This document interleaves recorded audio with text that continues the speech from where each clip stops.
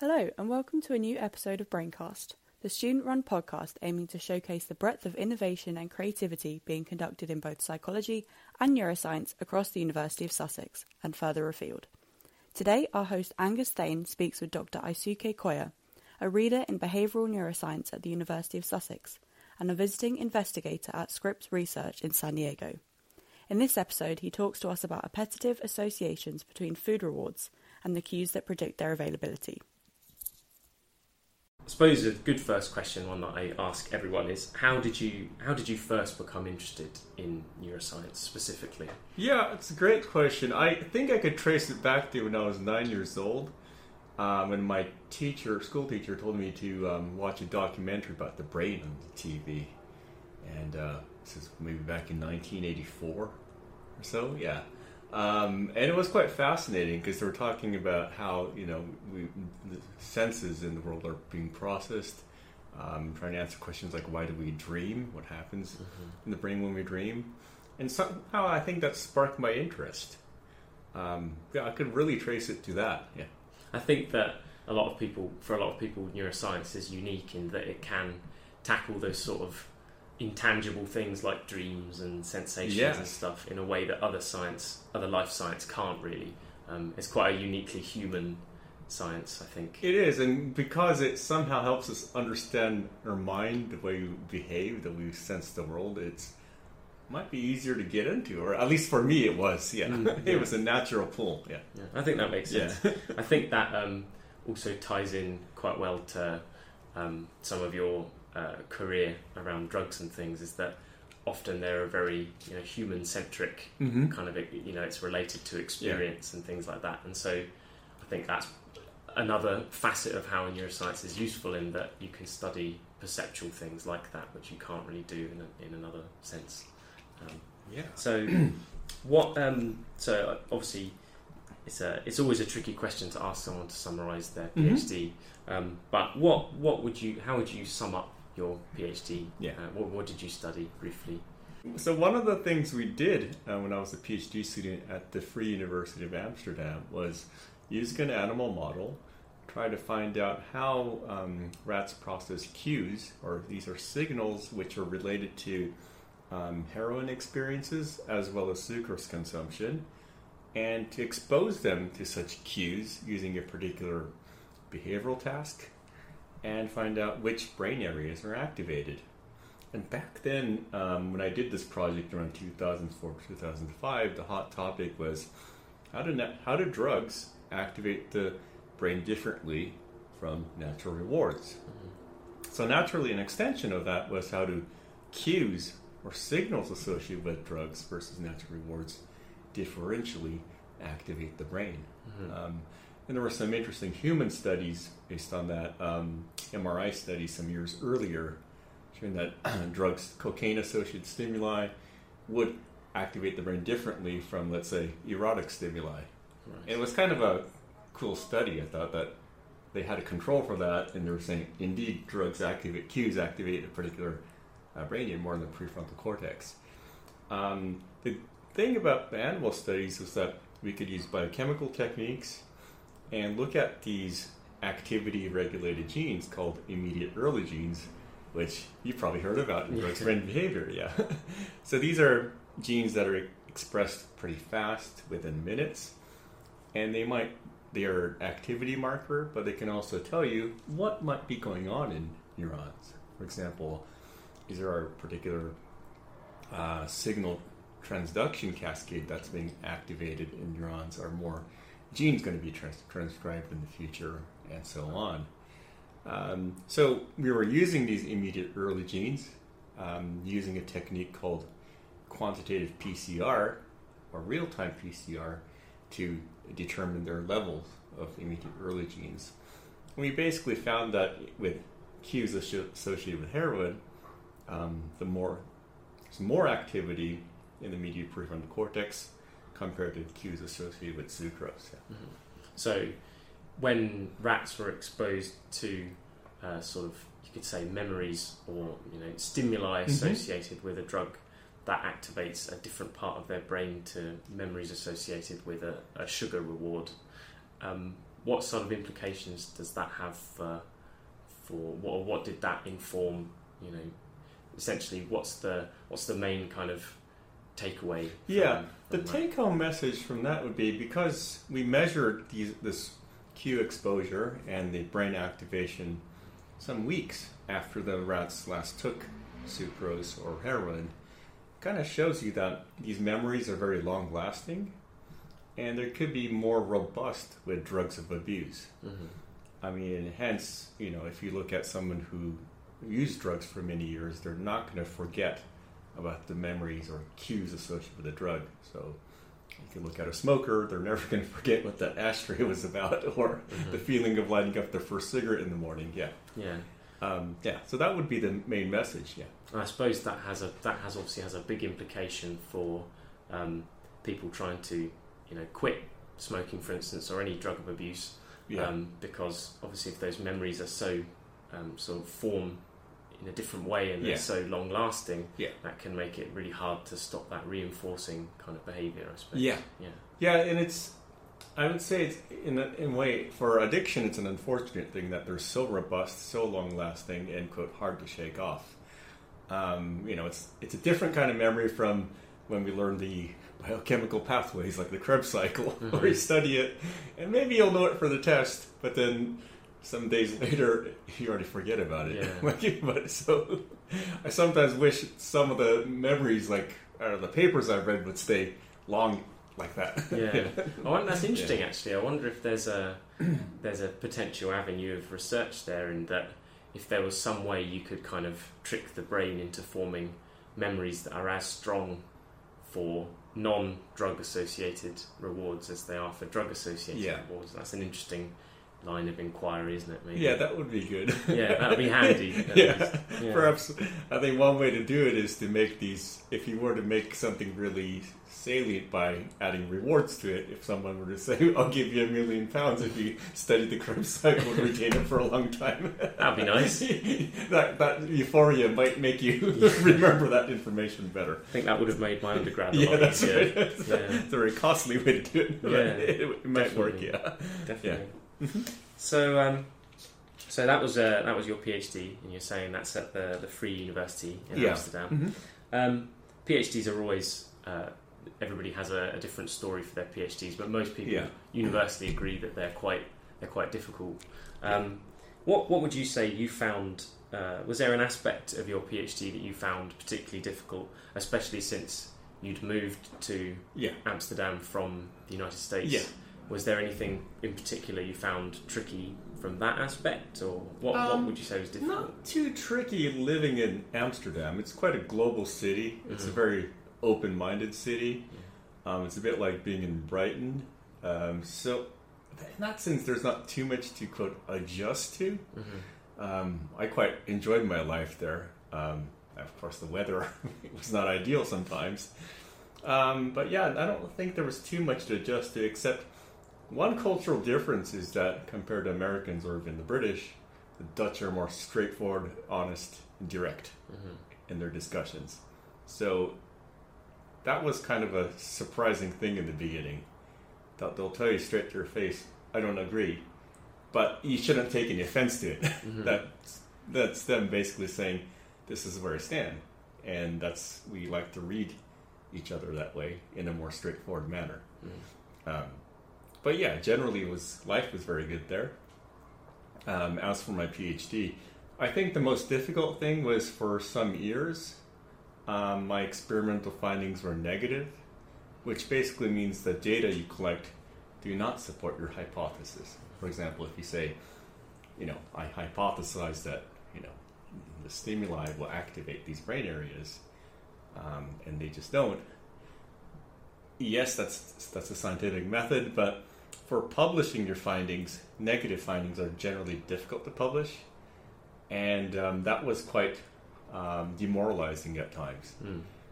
So I really had to be persistent. There were moments, I'll be honest, where I felt like, I almost feel like quitting, because it's really tiring, because you do put in a lot of hours into it. Yeah, definitely. So if you were to give a piece of advice to an aspiring PhD student, maybe it would be related to that persistence in the face of not failure, but not getting results that back up what you're looking for, like kind of negative results. Be persistent in the face of adversity, fatigue. Of course, while working smart, as in, don't. If an experiment's not going to work, you better change your methods. For example, you need to optimize things that you need to be smart about. But be very patient. Science these experiments can take a long time. You have to learn how to optimize experimental conditions, work with various people, work as a team. It's a steep learning curve. In the end, it's kind of worth it, and because you also grow as a human being. But yes, did you also ask about advice? So if you had one piece of advice, or one back of the envelope, really pithy piece of advice, what do you think? I would definitely say choose a mentor who is very supportive, i.e. is willing to kind of guide you through the process and then wants to truly develop you on an intellectual level, stimulate you, make sure that your project is going to work out. Well, there's no 100% guarantee, but lowering the risk, but yet still coming up with something novel that everyone wants to learn about your findings. And that really is key, because once you have that, I think you're kind of set to the right path. Well, I think that's good advice. So moving on past your PhD, after that you get to start as a postdoc. What was it like to go from that jump from kind of you're just a lowly, in air quotes, PhD student to then graduate and then get to start as a full-time researcher as a postdoc? What was that experience like? Was there anything you didn't expect so much, or?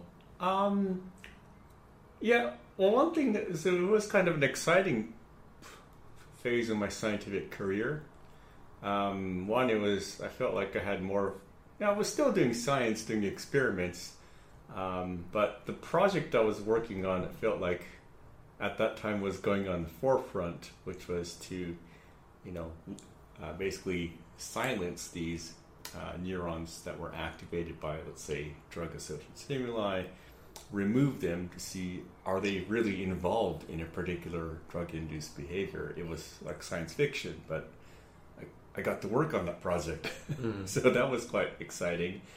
I had to work with at that time under two mentors who I had two projects going on in parallel.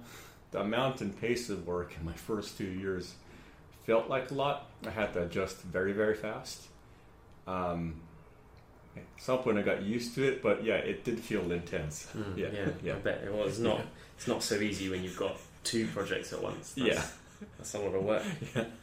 So when you just start as a postdoc, and then obviously there's the process of going through that phase to having your own lab and your own group, doing your own research.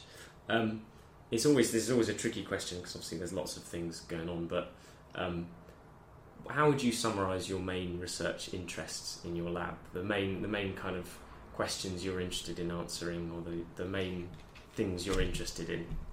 So basically, as a postdoctoral researcher at the National Institute on Drug Abuse, we were very interested in how the brain actually represents information related to drug and the cues that are associated with that drug experience, so these so-called drug cue associations. When I came to Sussex, I realized, as much as it was interesting to study how the drug stores those kind of memories, the drug cue associations, and retrieves them, somehow I think our brains really did evolve to store memories about things like food, which are very important for our survival. And I thought, well, why not study how the brain establishes and retrieves associations related to food and the cues that predict food availability.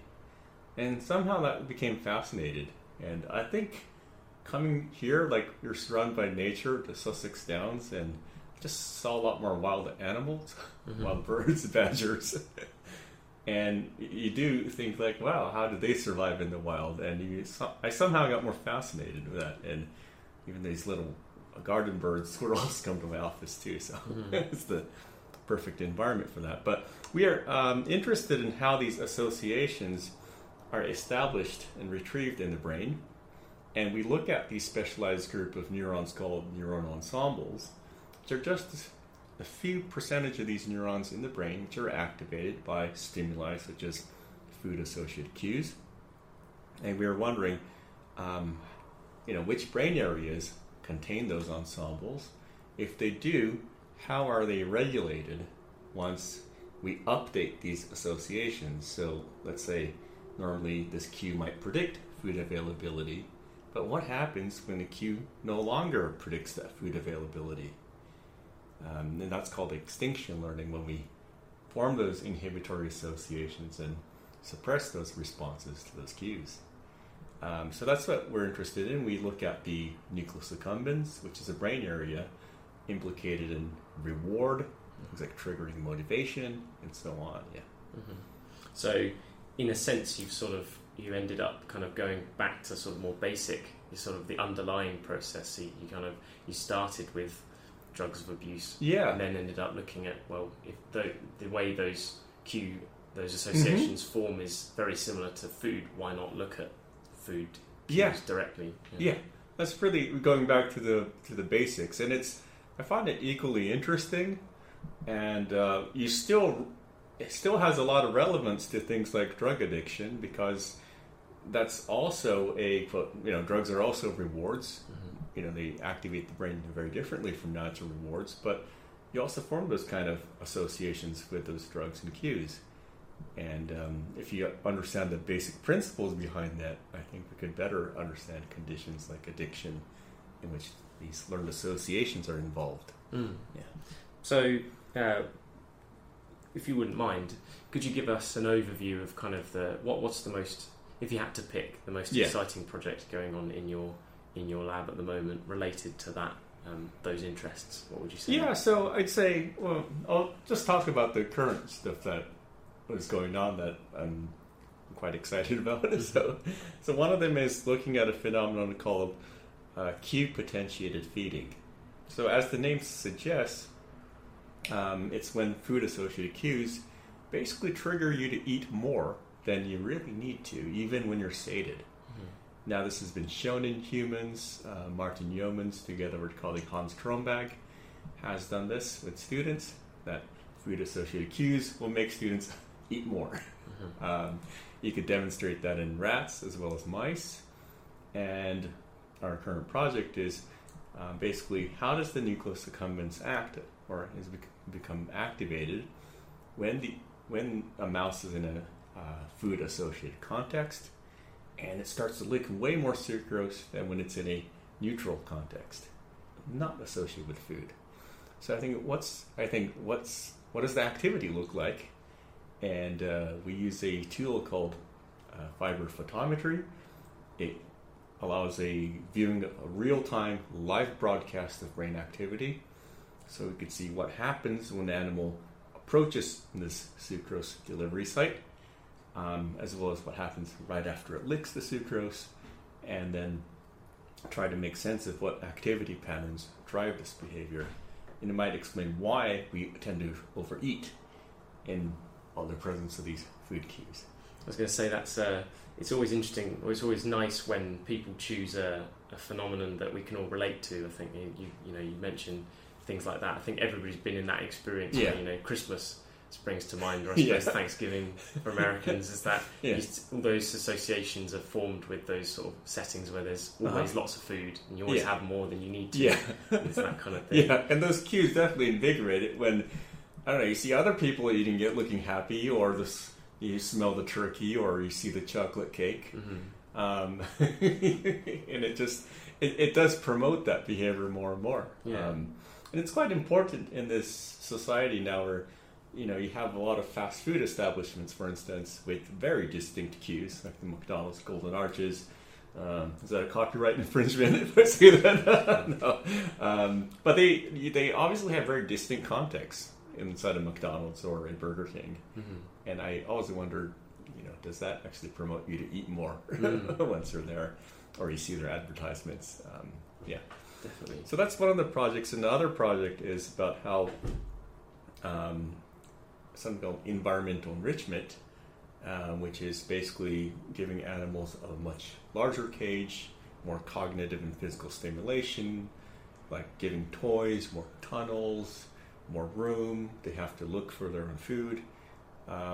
Basically how that kind of enhanced cognitive and physical stimulation, just briefly for a day, can reduce their reactivity to food-associated cues. So we've shown that even a day of that can reduce the amount of sucrose they seek out when they're presented with these cues. That normally motivates them to look for more sucrose. We recently found that same enrichment reduces the amount of sucrose consumption. So they drink less sucrose, and it's interesting because in humans, even brief physical activity, like 15 minutes on a treadmill, or even cognitive activities like 10, 15 minutes of Tetris, can reduce food cravings. Oh, really? Yeah. Okay. So even the NHS would say if you want to reduce cravings, I don't know, do something active. Go read a book, go walk, go listen to music. So there's something about that stimulation which reduces the drive of those cravings, maybe as well as how you process stimuli related to food. So our postdoc Kate Peters, her role is to try to find out in this area called the medial prefrontal cortex, which is involved in motivation, how's the activity of that area changing once an animal experiences that enriched environment and is presented with a cue. I suppose that has implications for, like you say, with the NHS, that has implications for kind of public health initiatives and things like that, in that if people are, struggling, have sort of obsessive or people are addicted, let's say, or have cravings for, lots of different things, I suppose there's a germ of an idea there of potential ways to help alleviate those cravings in terms of activity or things like that. It might help form some underlying basis for treatments. Perhaps. I think so. I mean, I think a sedentary life, for example, is probably what is behind some of the, let's say, excessive food consumption, for instance. And I think just having more of those moments where you can kind of engage in different activities, somehow being enriched might certainly help reduce some cravings and perhaps somehow even reduce stress in some people. So definitely there's a lot of health implications for this. Yeah. I'm always interested when I speak to people who do research in life sciences, because often there's a drive for people to try and find cures for things. Yes. People like studying disease because they like the idea of they're going to cure X, Y, Z. Yeah. And I'm interested whenever I speak to people that study or study things relating to psychiatric disease, things like depression or addiction in this case, because it's always an interesting question. Would you say you're more motivated in an attempt to try and cure, in air quotes, sort of addiction or addictive behaviours, or are you more interested in the studying of it to potentially lead to things like that, or is your drive more, I want to try and understand it so I can help treat people? Yeah, I mean, definitely I do realize the wider picture that there are some public health issues. However, I think in my lifetime, at most I can try to reveal or generate fundamental knowledge that helps us better solve these problems. Our former department head at the National Institute of Drug Abuse, Roy Wise, he learned about drugs, brain, and behavior. He was doing a lot of dopamine research in the 70s. He told us young researchers, at most in your scientific career, your work will become one line in a textbook. As in, it's a very conservative process. Until many people replicate what you do, and say, all right, 10 labs see the same thing. I think we can write this in a textbook that this is a robust, predictable phenomenon. Mm-hmm. So being realistic like that, I don't think I could, it's not that you can, within 5 years, you say, I do this research and there's a wonder drug, everybody's cured of their food cravings, mm-hmm. and everybody's happy. Because, I think progress in medicine like that, especially related to psychiatry, to the brain conditions, where you have a very complicated circuit that's more complicated in computer, will take more time to really resolve. I think that it won't be just a single pill that you take and your condition is treated. I agree, and I think that people can end up into trouble when they sort of focus on, or when people start to think that they should be interested in. When people are interested in something purely as an attempt to try and mm-hmm. because they want to cure it or fix it. I think that especially in neuroscience that can lead you into trouble, because the chance of curing things like this that are so complicated mm-hmm. is a difficult thing to define, especially with psychiatric disease, where mm-hmm. there are already cures in psychotherapy and things like that. I'm always interested to speak to people who study these things, because it's interesting to hear from a scientific perspective, from someone active in the field, what they think about the kind of balance there between trying to alleviate people's suffering, but also recognizing that is a difficult thing, and there are other ways to do that, not through medicine, sort of thing. Yeah, I mean, one has to be realistic of how slow the development of these things is, until from so-called bench to bedside mm-hmm. approach of drug discovery to really delivering these drugs. I once applied for a job at a pharmaceutical company, Solvay, which is now, I think, defunct. One person I talked to said, don't get your hopes up too high. I've been working in this company for 30 years and only one drug has made it to the market. Wow. So just be realistic, so enjoy the discovery process, that you are revealing something interesting about a complex system, and that humanity somehow learns from that, and we benefit, and perhaps as a result, that can lead to something much better. And I guess it is true for things like, just the initial studies on action potential. It's just purely fundamental work, but it helped us understand how we sense the world. This is how information is transmitted along an axon, that it's electricity. If you think about it, there's more recent studies showing that you can alter electrical activity in the spine, for example, to help people restore movements. But I don't think Hodgkin and Huxley were thinking about that probably at that time. But I don't know, slowly but surely knowledge builds up, and now we can actually create something better. And we see that for the mRNA vaccines as well, the initial discoveries of mRNA, delivering mRNA to cells and to the vaccine. So it's a slow process, but that shouldn't be discouraging to people. No, definitely not. I think it's quite a noble thing to contribute to science, to better understand the world, to generate curiosity in the world. And it's I can't remember the full analogy, but it's a bit like you're planting seeds that you'll never see fully grow to their full height, but that one day someone will do, and so it's kind of like it's quite noble in that sense that you're leaving something for the future, even if you won't fully see the full you can't predict the full extent of what you've sort of set in motion, I suppose. Yeah, that's definitely true. You have to just do it, because generation after generation things might get better.